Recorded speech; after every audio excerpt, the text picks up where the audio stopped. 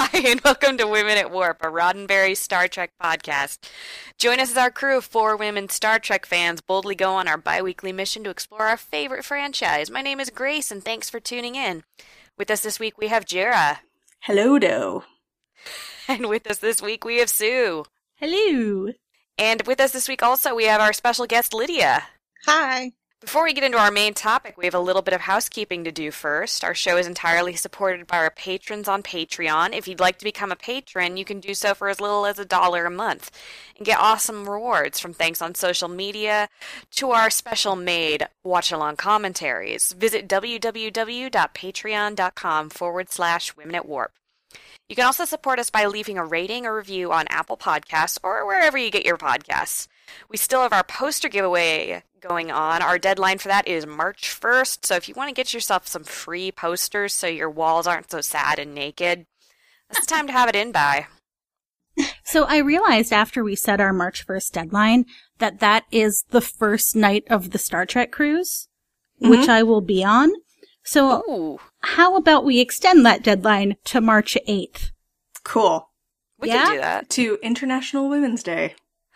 We have that authority. We have the power because we're international women. So again, we have 2 of the exclusive posters that CBS was giving out at the Picard Delta activation in Times Square on the premiere date. And to enter that giveaway, all you have to do is email us at crew@womenatwarp.com and tell us something, because we know not everybody is a subscriber to CBS All Access or has access to the show.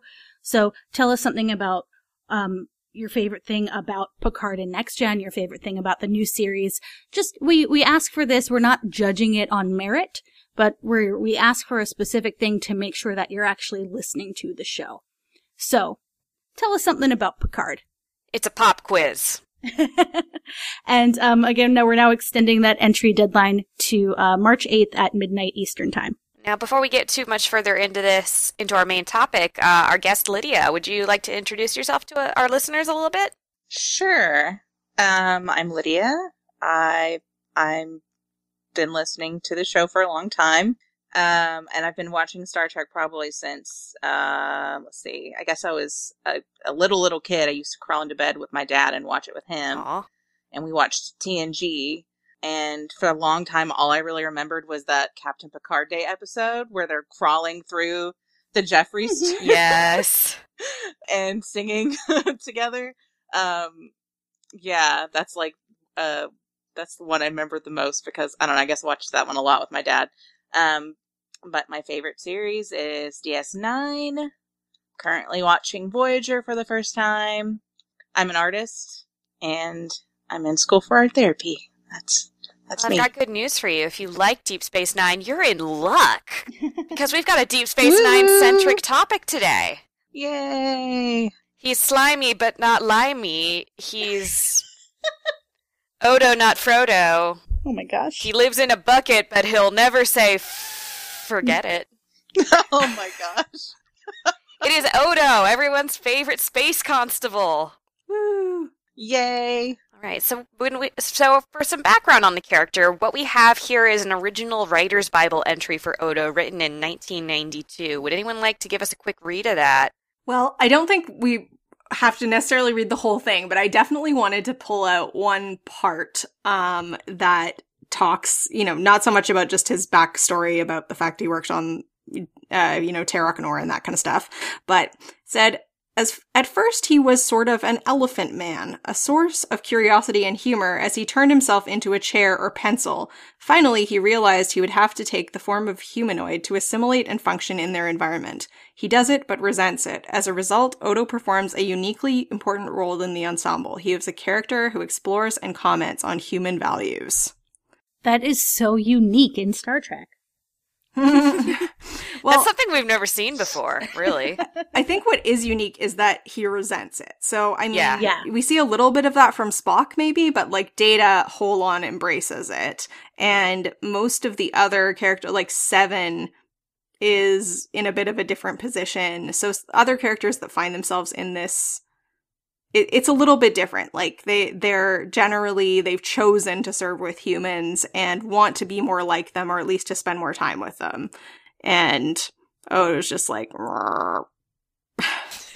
He's like, "Erp." Yeah, he's that lovable curmudgeon. He is the most. We love that he is a curmudgeon. We truly do. I do like that he can comment on things more cynically than some of these other characters, and not just sassy. He's not just like a sassy Vulcan, but he's a little bit like, in DS9, because DS9 has all these gray areas, he's often the one to comment on them. Yeah, for sure. He plays that role really well. And it does say something when you can have a character who is, as a singular entity, able to be an outside source and an outside reference on everything, on every culture. And that adds a level of complexity, both, to your main cast, but also to having to stop every now and then and analyze the world that you've put them in. Mm-hmm. It also says that he has adopted child syndrome. Yeah, I was hoping we could share that part too. Yeah, searching for his personal identity, and basically he says, although he doesn't know anything about his species, he is certain that justice is an integral part of their being. Not sure how that pans out. But I'm sure it turns out fine. It's gonna be fine. It's like, basically says that justice feels like a racial memory for him, and that's why he became a lawman. Lawman. I think there's an episode, I think it's when he first meets the founders, where he's like, I spent my life looking for justice, and she's like, that is because you want order. That's really what that is. I love that thing that he believes in so much is taken, and then when he gets to find out the meaning behind it, it's so sad. It is sad because you water down the concept of justice to this idea of order. Yeah.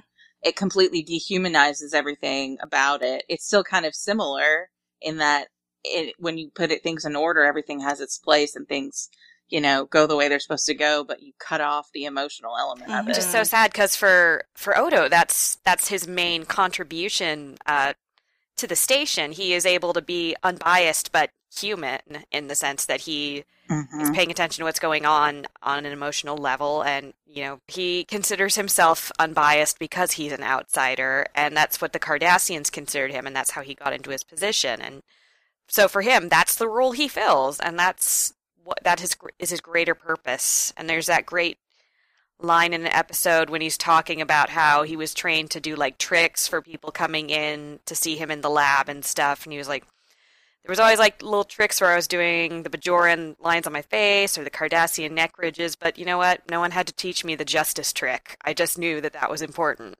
This might be extending the metaphor too far, but when I think about the founders telling him you were seeking order, and we also sort of see Odo as a lawman, right? It makes me think of the dog whistle phrase, law and order. Yeah. Right. And not like the dun, TV dun. show, but Yep. like when politicians say things like, we want to return to a state of law and order, it's really meaning like things like racial profiling. And it's sort of, Right. it just It's might not be justice, it's control. right.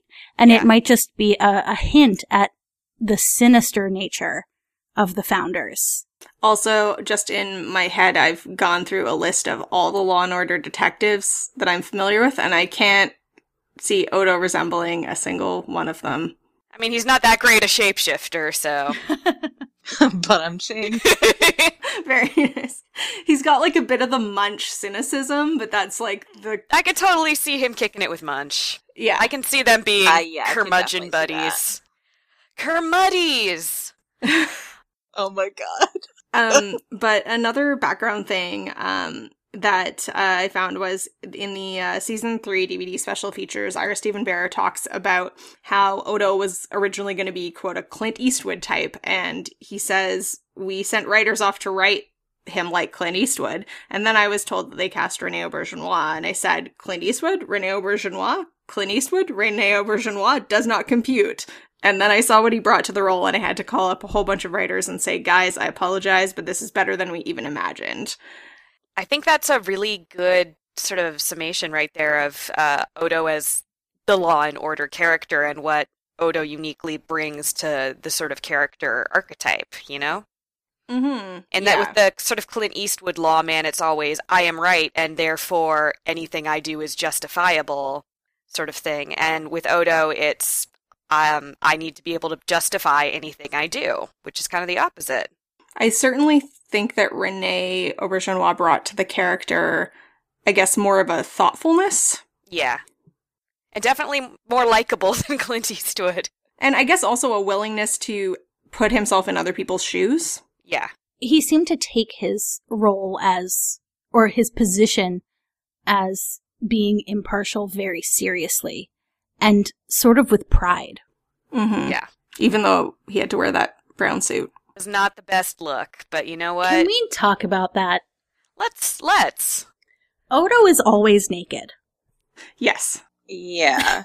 And I don't feel like the rest of the crew acknowledges it nearly as much as they should. There's also a lot of internet people who do spend a lot of time obsessing about this, including, like, the fact that he shouldn't be able to use his comm badge if it's a part. Like, does he have the ability to manufacture, like, a working comm badge that the computer can detect? Apparently so.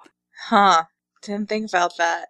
Not to mention that, you know, there's a lot of issues around the science of, like, shape-shifting and mass, but, you know, doesn't make me love the character less. It's just we don't have the budget to physically and visually explore that. Yeah, I mean, it also means that, like, his sensory organs are just for show. Like, his eyes aren't really eyes. Yeah. All of him is an eye. You know?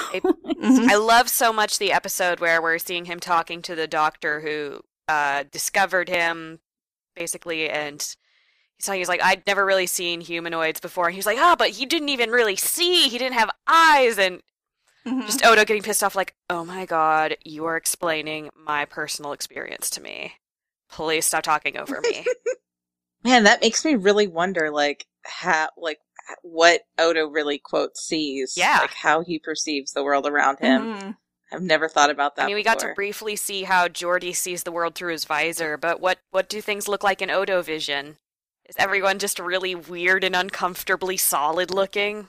Well, and when he's turned into a solid in Broken Link, it's like he doesn't seem to notice a difference with like how he perceives the world. It's just more like he can't shapeshift and allowing us to eat and stuff. Wouldn't it be great though if we did see through Odo vision and he sees like his own reflection and he looks like Rock Hudson and everyone else looks super weird and gooey? Oh man. So let's get into Odo some more in terms of his story arc and some key moments and episodes. We have his introduction in Emissary when we get him introduced as this character that has a mysterious past, and it's kind of I feel like it's an awkward introduction in terms of it's kind of a throwaway line of him just being like, we don't know what I am. We just know it's from the Delta Quadrant. It's just like, that's the whole intro we're getting here? Gamma Quadrant, but yes. I knew that. I was testing you. That was a test. Because now you know I am not a shapeshifter impersonating Grace. So anyway, that introduction always feels a little clumsy to me, even though I know when you're having a pilot, you've got to introduce all of your characters, and you have only so much time and only so much story that you can tell in the space of that. So that's my thought on that. Yeah, I rewatched this episode yesterday, and I tried to take some notes on it so that I remember, because I have pretty bad short-term memory recall. But my first thought when he first appears on the screen, I totally forgot about where he was pursuing Nog and a nameless thief, and the dude like throws a spiked nunchuck at his head, and it just goes right through to the wall behind him. And I really, really wish I remembered like what my initial response to that was, like the first time I ever saw the show. But I'm sure it was like, what the heck? Because I think I remember the first time I saw it going, whoa, that's going to be expensive to animate. He does that all the time. I know my most recent thought was, man, those Bajoran security officers are not getting paid enough money. Well, they aren't. I remember before DS9 premiered that, like, in all the magazines, or, you know, Star Trek magazine, it was all this stuff about there's going to be this shapeshifter and we're going to see him change shapes all the time. And it was one of those things, sort of like Voyager landing, right? That like, I feel like the fan base was just waiting for it to happen, and they actually gave it to us right away. But it definitely happened less and less because it was so expensive. Odo was the separating of the saucer section, but in character form. That's great. You only need to really see it happen a few times, and then we can be like, oh yeah, that's a thing that can happen. We shouldn't have to show you. You know, we told you. On that first episode, and like the first, I don't know, maybe at least first half of the season, his face is not quite set yet either. So it's a little different than when he ends up as. He looks a little more gaunt. Yeah, he looks a little sadder. But how brilliant of them to write into the script that he's not that great at humans. Yeah. Mm-hmm. Yes. He's just changing it up. He's working on it. It's an evolution for him. And I remember seeing at a convention, Jeffrey Combs was talking about hanging out with him and getting lunch at one point when he was first guest starring on the show, and like, okay, let's see what they've got for lunch. And Renee's like, oh, soup for me. And then he has lunch with him another time, and he's like, oh, soup for me. He's like, oh gosh, this guy really loves soup. And then he realizes that he can't take the face prosthetic off to eat, so soup is the only thing he can do for lunch with the face prosthetic on. Poor Renee. Oh, no wonder he's so scrawny. Soup for lunch every day for 7 years.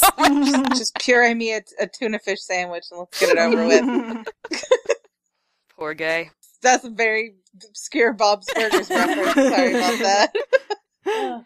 So let's talk about some of his relationships then. The friendship with Quark, we get to see some really great dynamic there in terms of him being the curmudgeonly character, and Odo being the curmudgeonly character, and Quark being kind of the rapscallion.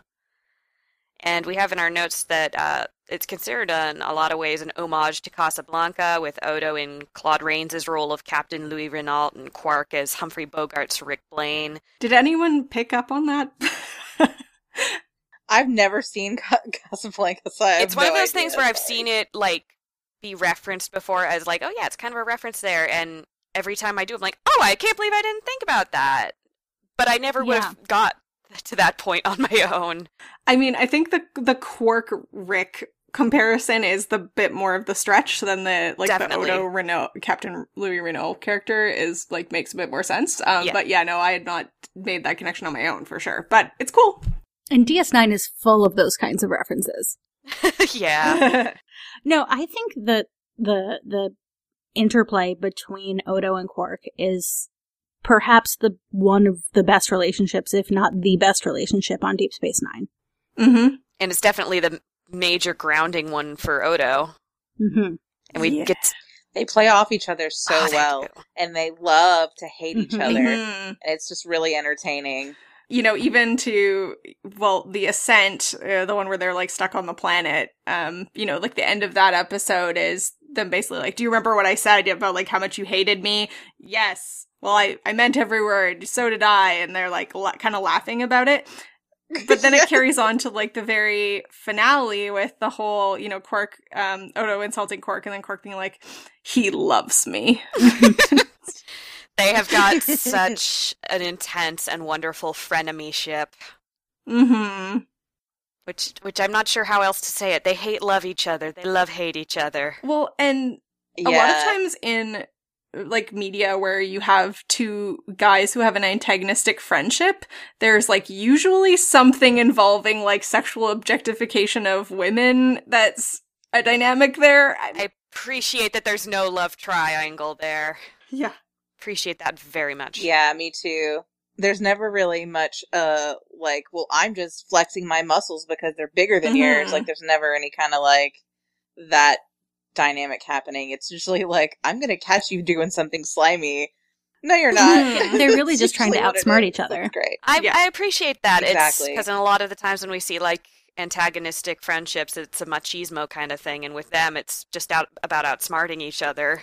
Mm-hmm. And being like, no, you like me too much to get me in real trouble.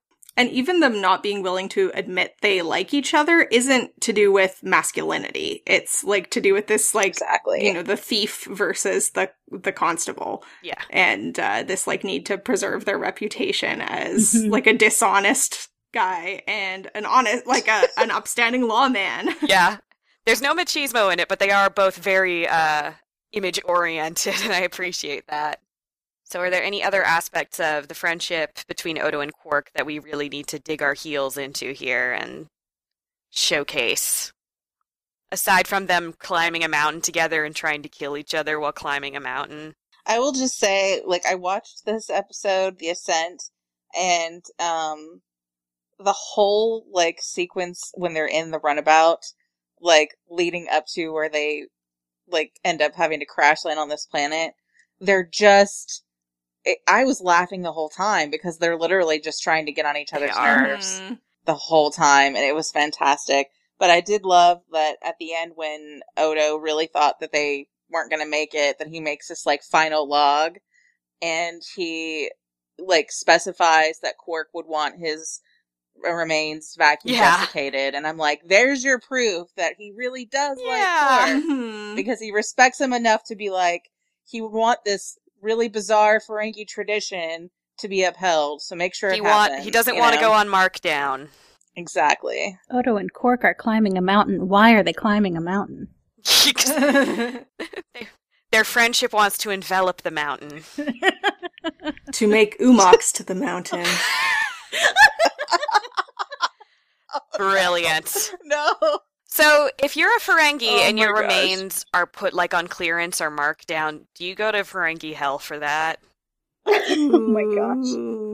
So, moving on to another relationship that we have that's recurrent, we have this relationship with Lwaxana Troi, which I love their relationship. So let's dig into that a little bit. And their relationship it starts out in a very kind of Pepe Le Pew, like, oh, I just like you so much, and I don't know, no, and then it turns into an actual trusting and pretty solid friendship between the two of them. Mm-hmm. Yeah, I love The Forsaken. I love that episode when Odo and Lwaxana first meet. Yeah. Because she has such a strong personality, and I'm 100% on board with her, because you just don't get to see that very often with women that are not, like, the quote young pretty type, and I think it's great. But I just thought it was fun to watch them get to know each other again, and I love when they go into the security office, and she is coming on strong. And our boy Odo is like, what is happening? I don't understand. I'm really confused. And to me, like, I just thought the whole interaction was great, because if you had canon that Odo is more asexual and potentially even more agender, then he's more confused than anything else, at least to me. He's just like, I don't know why you're doing this, and you're in my space. Like, I don't, like, what is happening? Why do you keep wanting to spend time alone with me? Exactly. And she is not picking up on any of that. She's just like, hey, let's get to know each other. And he's like, no, this is too much for me. Well, yeah, and like, we said, he really likes control and his routine. Like, he gets annoyed when Dax, moves all his furniture at, like, a couple millimeters. I mean, he would. So mean.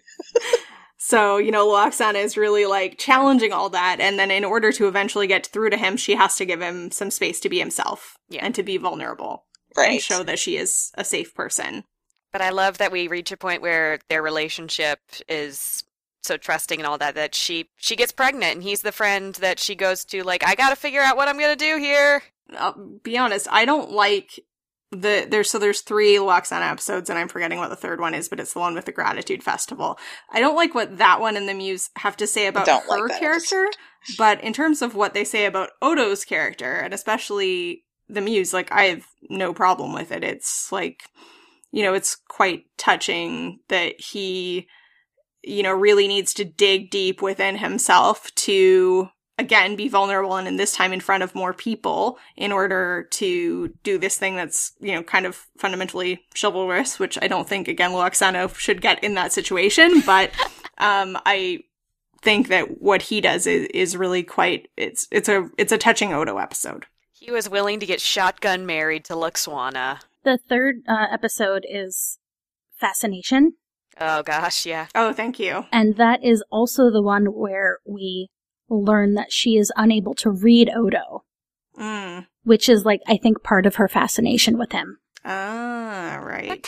That would make a lot of sense. Because if you're a Betazoid and you can read on everybody, then it kind of takes the excitement out of it. It also means that the two of them are on a more level playing field than she's probably used to dealing with non-Betazoids. Yeah. Totally. Yeah, the whole scene where they're stuck in the elevator in The Forsaken is one of my absolute favorites because first of all, I relate to it because that dynamic of him just like wanting it to be quiet and her just being super chatty is like the exact dynamic me and my wife have. So and I'm the chatty one and she's the quiet one. But I think it's a good moment that highlights Odo's internal dialogue a lot because he spends pretty much the whole series really trying to belong. Like, he wants so badly to belong, and growing up around solids and everything, quote unquote, he has done everything he can to emulate them, and he can only do it so much to fit in. And so he's so resistant to Lwaxana because he's becomes like almost desensitized to this idea of like, well, I'm never going to belong, so I'm just not going to let people close to me. And she really pulls his walls down by being vulnerable with him to the point where she's like, I'm showing you can trust me because here's me being vulnerable and nobody sees me like this either. So I just thought it was a really beautiful moment where Odo has like this little moment of clarity of like, okay, I can let some people in and it'll be okay. So I like that scene I appreciate that Odo gets to also have a continuing relationship that's platonic but still treated as very loving. Mm-hmm. Yeah. Me too. Because platonic love is good and important. Mm-hmm. Absolutely. Can I bring up Dr. Mora? Yes, let's do that. Yeah. And that's great opposition to his relationship with Lwaxana. Yeah, I guess, yeah, because I mean, so I rewatched, and now I'm going to forget the name of the first Dr. Mora episode as well. And then the second one is The Begotten. Mm-hmm. And they kind of tread a bit of similar ground, but it's like, hey, your dad's coming to the station. He's not my dad. Yeah. And, I really... He's not my real dad. Yeah. I really there's just some really great scenes in both episodes, and this dynamic that he has with Dr. Mora, who, wants to be his dad, but also, like, literally first started a relationship with him as a specimen that he did debatable things to shape him into showing off to other people. Mm-hmm. And basically that's what started this whole him feeling like an oddity thing. Yeah, and like in the first episode, he keeps saying things like, oh, I can't believe, like, look at you actually, like, said that thing on your own kind of stuff. And it's just, so condescending. And I like that they are not trying to make him, a simple character. Like, he's not meant to be a character that at the end of the day, we all want them to just forgive and forget. Like, we understand why Odo still has issues. And we definitely are in Odo's corner of it being a complicated relationship where he doesn't have to immediately forgive and forget everything that's happened. And one of the things that I think makes the scene with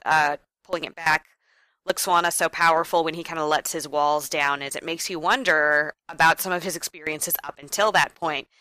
And then when you meet Dr. Mora, you kind of have a moment. And this is where he gets the hair from. The terrible, terrible hair. It's like plastic Kendall hair.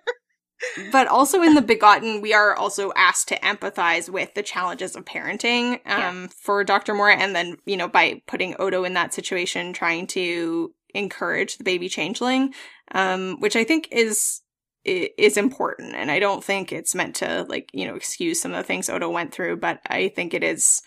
it was helpful to be like, hey, also it's really hard being a parent. As a kid, I was like, oh, yeah, you're right. Yeah. I watched that episode like an hour ago, and it's one of my favorites because I'm just going to go on the record and say I hate Odo as a solid art. It's my least favorite part of the series. I'm like, let's let it be a changeling, please.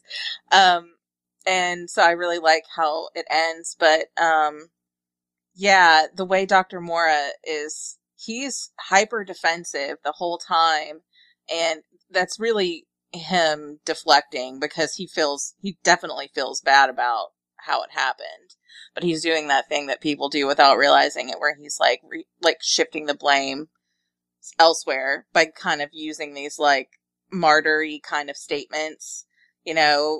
I smiled like that the first time you did that, like when, the little baby changeling gets shocked or whatever, and he's like, little did I know you'd grow up to hate me for it. And Dr. Mora is such a crap dad.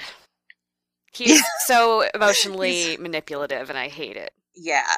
And it's like, if you just took a minute, if you guys were in therapy together, you would know, like, you clearly are holding a lot of guilt for how things went down, because he didn't know Odo was sentient at that point. And so up until a certain point, you can kind of understand, like, to a limit of like why, he was, because if you don't know that what you're, dealing with is a being that can actually, like, if it's not just some, goo that doesn't have any kind of ability to recognize what's going on, it's just, a single cell organism or something, I can understand why you wouldn't necessarily think about how what you're doing is doing to it. But then as soon as it, shows any kind of sentience, you should know to stop and readjust the way you're approaching the whole And we get that line from Odo in the first Dr. Mora episode where he's like, yeah, I had to prove to you I was sentient. Do we think that Dr. Mora might possibly be named for Dr. Moreau? I had not thought of that. Ooh. Let's see what Memory Alpha I haven't says. thought about that either.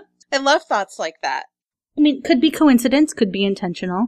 I feel like if they were going to make a Dr. Moreau reference, they'd get a lot weirder with it.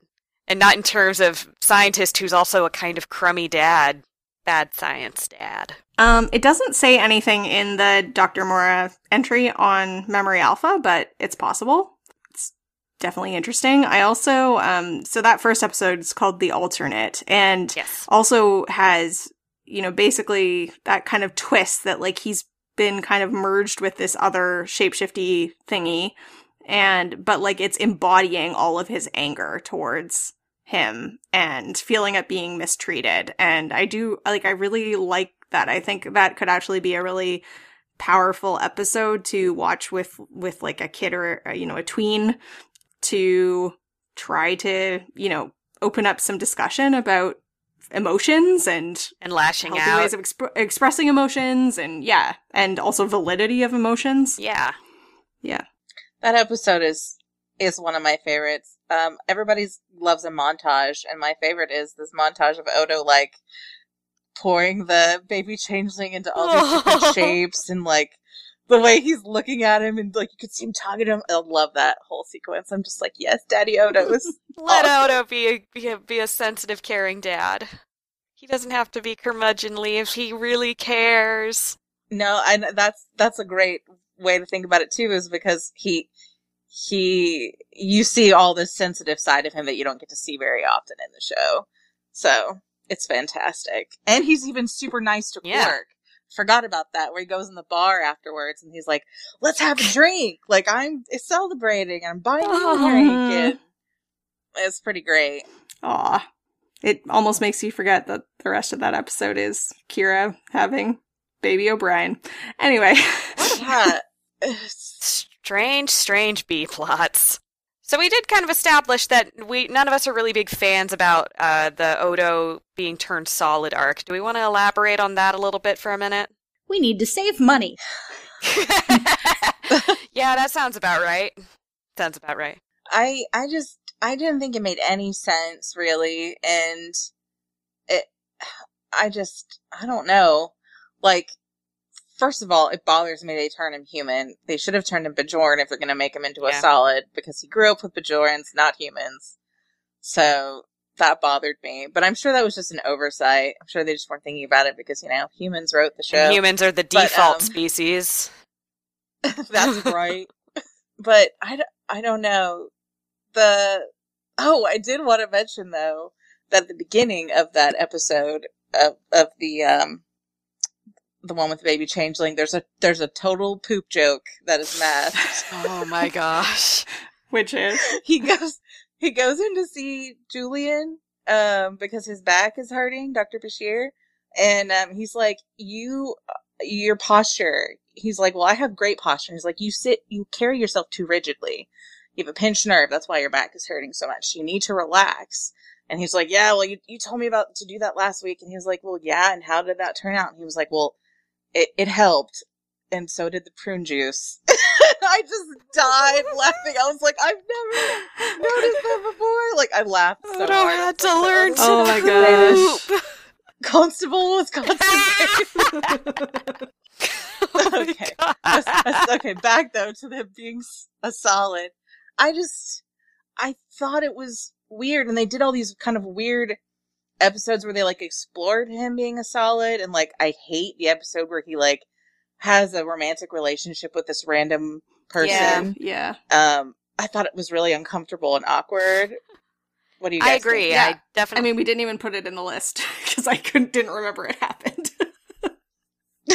You blacked it out. It was so bad. You were like, no, that didn't kind of happen. like in the world of Star Trek, where we've got a very kind of sort of burgeoning free love attitude, why would you need to be solid to pursue romantic relationships? That just feels very silly. I mean, it also feels very Ace. Yeah. Mhm. Yeah. I mean, I realize I'm skipping over some of the episodes on our list to talk about, but like when we talk about Odo as potentially representing asexuality, I mean, there's very much this, like, in my experience as an ace person, I'll preface it that way because everybody's experience is different. There's this like pressure to perform. Mhm. And have these performative relationships. And he's just like trying to do what he thinks he's supposed to do. And it's awkward and uncomfortable for everybody. Right? So like that is very much what I take from that. We mentioned it when in his relationship with Waxana, where he's just like, what is this? What is going on? I'm freaked out right now. Yeah. I have also had that experience. You know? But like, we see him later develop these feelings for Kira. And I have seen some people be like, they're negating his asexuality. And I just want to put out there, even though I don't like that direction in the storytelling, I disagree with that assessment of it.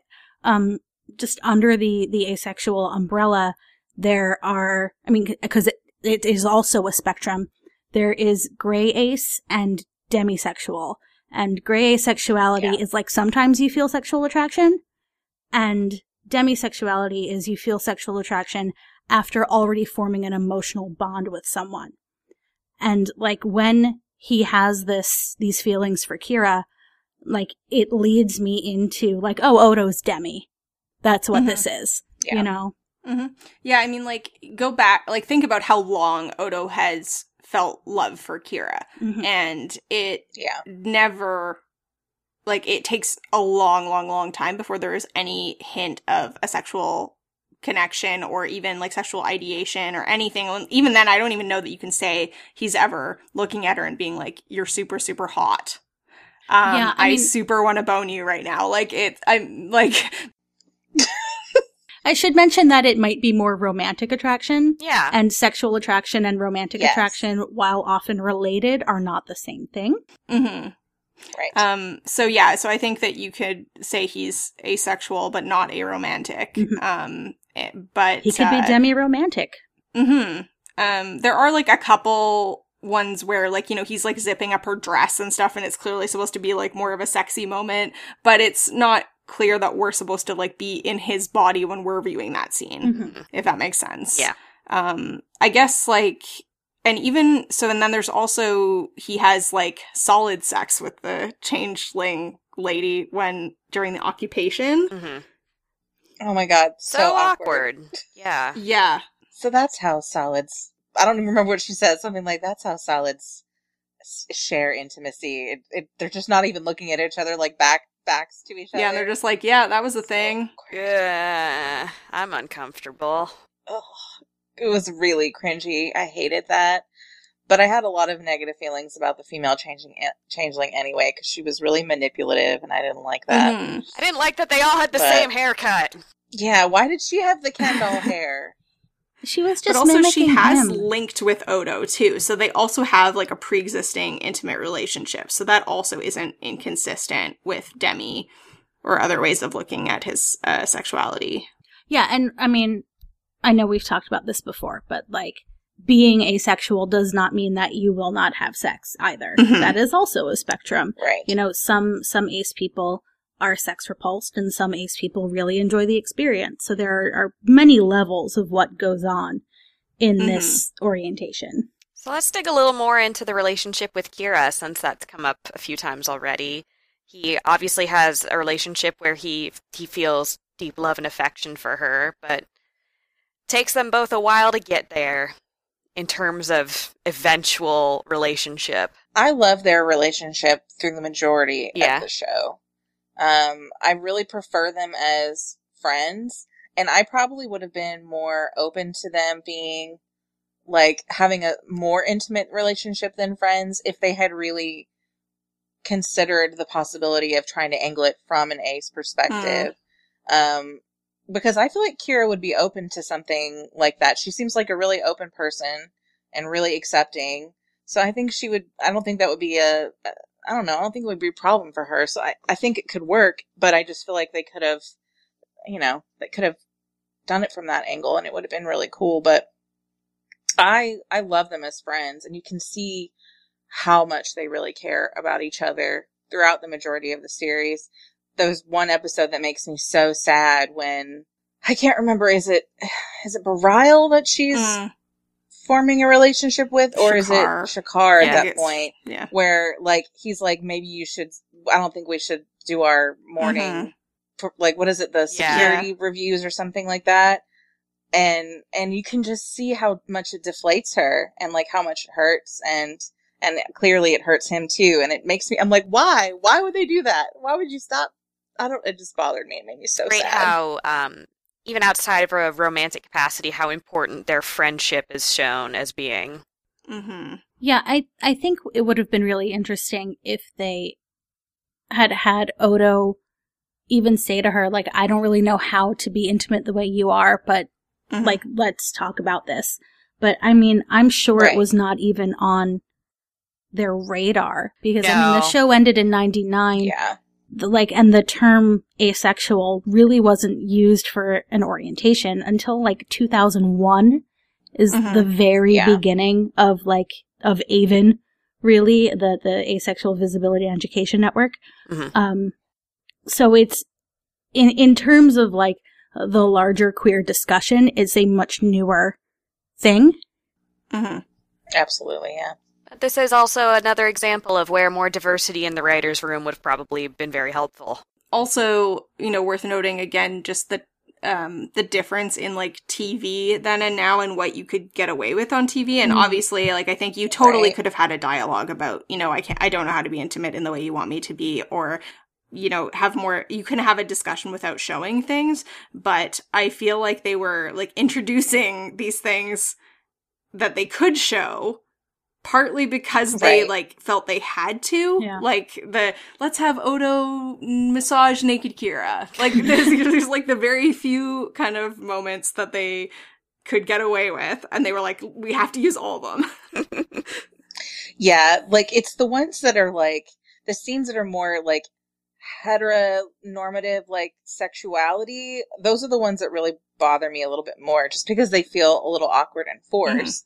But all of the other ones where they're just clearly being intimate and, like, just really sharing a really special bond with each other, I totally love, because they just have a great chemistry together, And I think that, even though we don't get that kind of literal discussion, that you could potentially draw some parallels with the episode Chimera and queerness, where, I mean, I was saying before we started recording that, like, I really, really loathed that episode as an Odo and Kira shipper, because it's like, Odo meets cool dude who's kind of a jerk and doesn't like Kira and wants to take Odo away. But fundamentally, what comes out of it is that he has been performing for her, and he needs more space to be his authentic self. And, he does, and she finds it beautiful. And I like that message. And you can never emphasize enough how important honesty is in any relationship. Mm-hmm. Looking over. So do we want to talk about his relationship with the Founders and the Dominion? Because we've touched on it briefly as it relates to the other topics, but as a character arc for him, what are our thoughts on that? I think it's, I don't know. I like it because you can see him struggle with, like, wanting to be back with his people, but also, like, really being repulsed by the way that they are interacting with the rest of the galaxy, essentially. And so I like seeing that struggle. It kind of, like, opens up a character's layers a little bit more. It's intense. Yeah, it is intense. He goes from thinking he's alone to finding his people to learning that they are, like, trying to dominate the galaxy. And then deciding he's gonna fight against them. Spoilers. Yeah. But then also that he's going to leave his chosen family to go back to his biological family and save their lives. Mm. Oh my gosh. He has such a wild ride. I mean, I think he has the best arc of any of the main DS9 characters. Like, I would say maybe next would be Kira, but, like, you know, for Julian, it's just like Julian gets social skills. O'Brien has no arc. O'Brien just gets, how many bad situations can we put O'Brien in? That is his arc. Nog also has a pretty good arc. That's true. But it's kind of short. Mm-hmm. His doesn't go throughout the whole series, but Odo's really does. It spans from the first episode to the absolute last. Mm-hmm. I would argue that Nog's does as well. It goes. It's just not, you know, as active as it is near the... He's not like a main character in every single episode, Correct. pretty much. But in some ways, I think that's more impressive because we get so many fewer episodes with him, but not the point of today's episode. Right. There was some good writing, let's just say. This is a show we enjoyed and enjoy discussing it. Let's discuss that. I do really like this, you know, this idea of, you know, how powerful the link is and needing to return to the link. And I think, Lydia, you were saying that you had read some more of the DS9 novels than I think most of us have. And you had something that was link related you wanted to share? Yeah. So I have read a ridiculous amount of the DS9 specifically reboot novels. Are you saying that you have dipped yourself into a gooey lake of Deep Space Nine content? I have linked myself to the DS9 content many times. I've experienced that link. There's a trilogy, it's called The Worlds of Deep Space Nine, and there's like 2 different stories in each one. So the second story in volume 3 is about the Dominion, and like in the very beginning, it's from Odo's perspective of the link, and let me see here. I wanted to read like just a couple of sentences if you guys are okay with that. Please do. Okay. So he's talking about what it feels like in the link at this very moment. It says, he drifted through the changeling deep, not unlike the way the unusual being floated through the air, which is in reference to a being that's flying.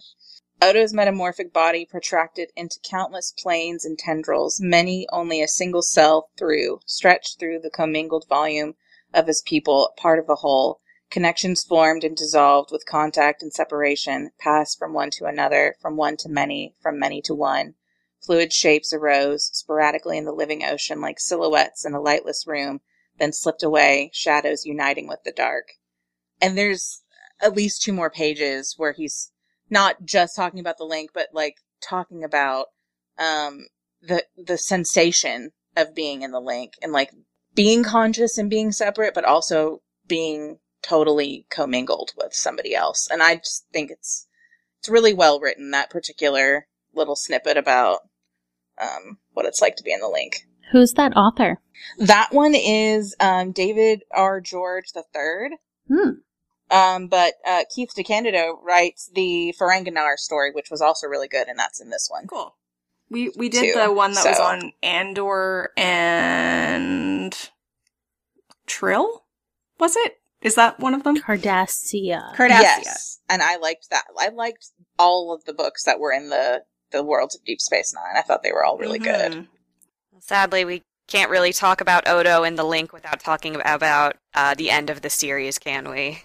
No, but I also did want to say I do like his resistance throughout the series to the Jem'Hadar and the Waynes, the Vorta, like worshipping him. Yeah, and his just not being okay with that at all. Yeah, one of my favorite episodes is the one where he's with the defector Wayoon, and it's just so sad. A good one. Oh, so good, and because he's like God to them. Yeah, and he really disdains them for worshipping him. And that episode, he's forced to like acknowledge that they have, thoughts and feelings and emotions, and that that's okay. But it's just I do really like that. Overall, that he uses that against them at times, but he's very just stop treating me as a god, just stop. Especially when he's uncomfortable with how the changelings got that, I guess, status. Right. Because they they created the Jem'Hadar, and I don't remember if they they created the Vorta or if they just genetically manipulated the Vorta. They definitely made them as they currently are. Yeah. Okay. I literally never thought about this until just now, but there's actually an interesting juxtaposition of Odo and Sisko, because Sisko is the emissary to the Bajorans. Oh, yeah! He's not technically a god, but like he's a link to their gods, right? And Odo, and of course Sisko struggles with that. But he doesn't reject it the way. But he ultimately comes to accept his place, right? But Odo resists it entirely, and I think it's a really great way to like compare and contrast like how horribly that can go and how well that can go just based on cultural differences. Just really interesting. And in some way, I think his ultimate decision to go back to the link has parallels with some really strong other episodes of Star Trek, like Yesterday's Enterprise, like Tasha, I'm not supposed to be here, and I Borg with like, let's send Hugh back and hope that he can teach the bad guys some like values. It is a lot like Iborg, isn't it? Except that in this case, Odo is making that choice. Yeah. Well, and they explore it a little bit in the continuation novels, so I'm always going to push for those because they're great. Good to know. I feel like my brain just became that meme where it suddenly lights up. Yeah. Oh, you can really say that our perceptions have changed through this episode's recording. They have changed, Ling. They have shifted. It wouldn't be an episode of Women at Warp without Grace making wonderful, terrible puns. Can we talk about when Sisko throws the briefcase, and then it is Odo? That's pretty great. Or the mouse. Isn't he a mouse? Yeah, he's like a rat. Where does all the other mass It just makes him super small and really heavy. Like Sisko was having to pump iron for a couple days to be able to lift him as a briefcase. If you try and like logic the whole changeling thing at all, it totally falls apart, but I really don't care. So you could argue that like they're able to mimic other things so precisely because they are able to utilize their entire mass in a way that's really convincing, and less so as larger humanoids. It makes me wonder if it's really like a thing that they can't do humanoids, that Odo can't do humanoids very well, or if he's just kind of repulsed by having to fully emulate another person. I don't know. I always pointed out that he had fingernails. I'm like, you're going to give yourself fingernails, but you can't make your nose a little bit more. He's down with his look, okay? It's his aesthetic. Respect it. I thought it was humans specifically and not just humanoids. Right? Because he does the Cardassian neck He can tray. do details, but he doesn't seem to like taking on a full person's appearance. Yeah. Well, and it's probably more so that he's like, I'm not a Bajoran. I'm not a Cardassian. Right. Like, so it's almost like his way of, like, owning his own agency and his identity of a changeling. Like, I'm never going to be what you are, so I'm not going to show myself to be exactly as you are. But he make probably sense? had years and years of only seeing Bajorans and Cardassians before he saw humans. Yeah. Right. But the smoothness that they give him in that makeup sort of makes him like a blank slate. Mm-hmm. Yeah, I think it's just supposed to be, like, referential to the being something that can continually shift and change. Mm-hmm. I would imagine that was an aesthetic choice in the character design. So before we close out, does anyone have any final Odo moments that they really want to share with everyone that have meaning for them? I mean, I love Odo as the Umpire. He's having a great time with that, and I love that he's having... Get out of here! It's so perfect. He gets to be, Loves it. rather than calm and cool and judgmental, he gets to be loud judgmental. And you can tell he's just living for it.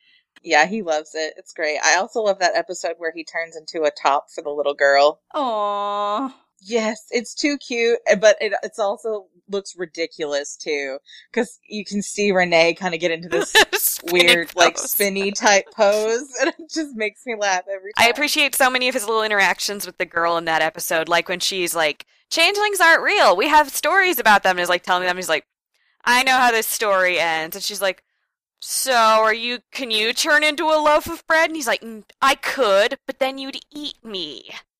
And it's just such a sweet interaction of him being like, if I'm going to be curmudgeonly at a little girl, I have to be little girl friendly curmudgeonly. And I really like that. Yeah. It's definitely his softer side, and he opens up. He allows himself to be vulnerable again in another situation. And it's a great juxtaposition of her talking about changelings not being real and then finding out later that she's a hologram.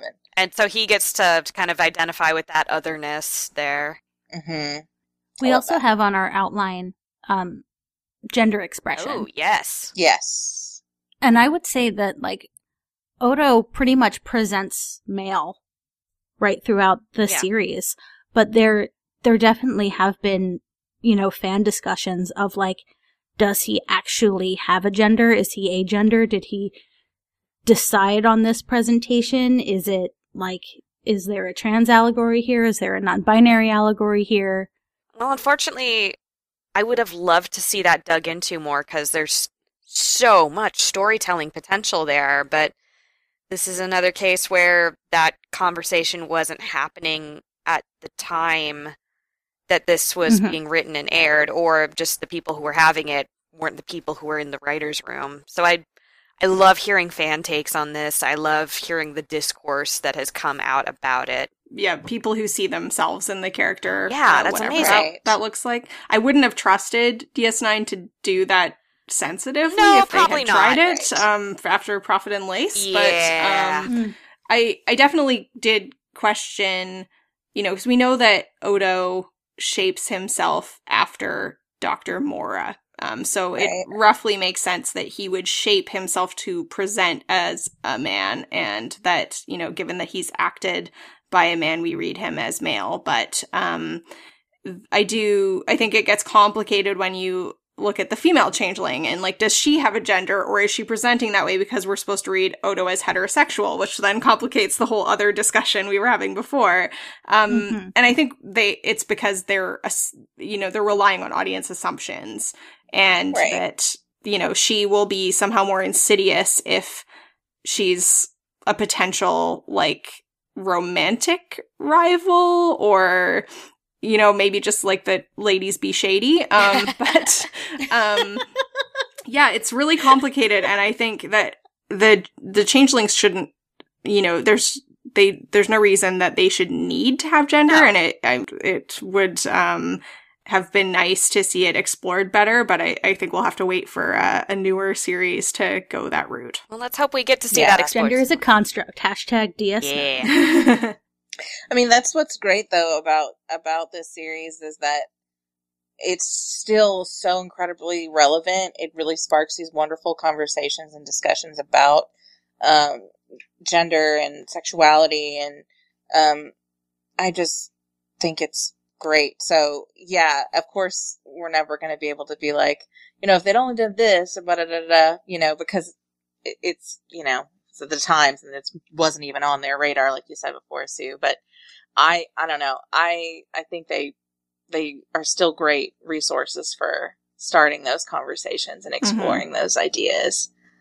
And I think that they can totally fit into them, even without going back and making any changes. Well, that probably wraps it about up for this topic. So, Sue, where can people find you online? You can find me on Twitter at Spaltor. That's SPALTOR.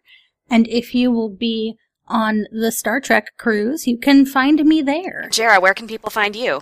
You can find me on Twitter at JARRAH Penguin. And I'm Grace, and you can find me on Twitter at BoneCrusherJank. In early March, you can find me at Emerald City Comic Con talking about Star Trek, and you can find me melted into a puddle in a bucket of sadness when I think about the topics that could have been broached with Odo but never were. Lydia, where can people find you online? I'm most active on Instagram at moon_babes is my personal. I also have an art one that's at lydiagh.arts.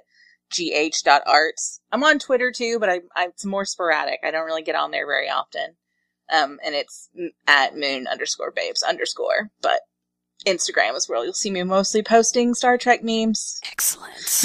We are all about that. Now, and to learn more about our show or to contact us, visit womenatwarp.com or find us on Facebook, Twitter, or Instagram at Women at Warp.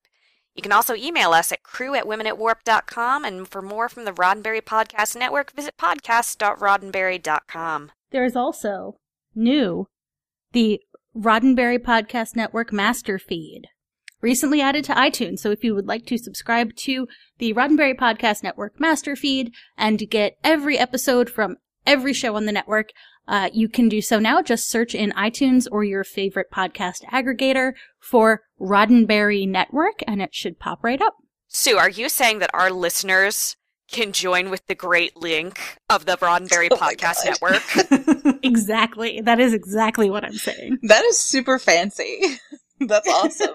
Link with us. Link. Oh, and on the count of 3 all together. 1, 2, 3. Link with us.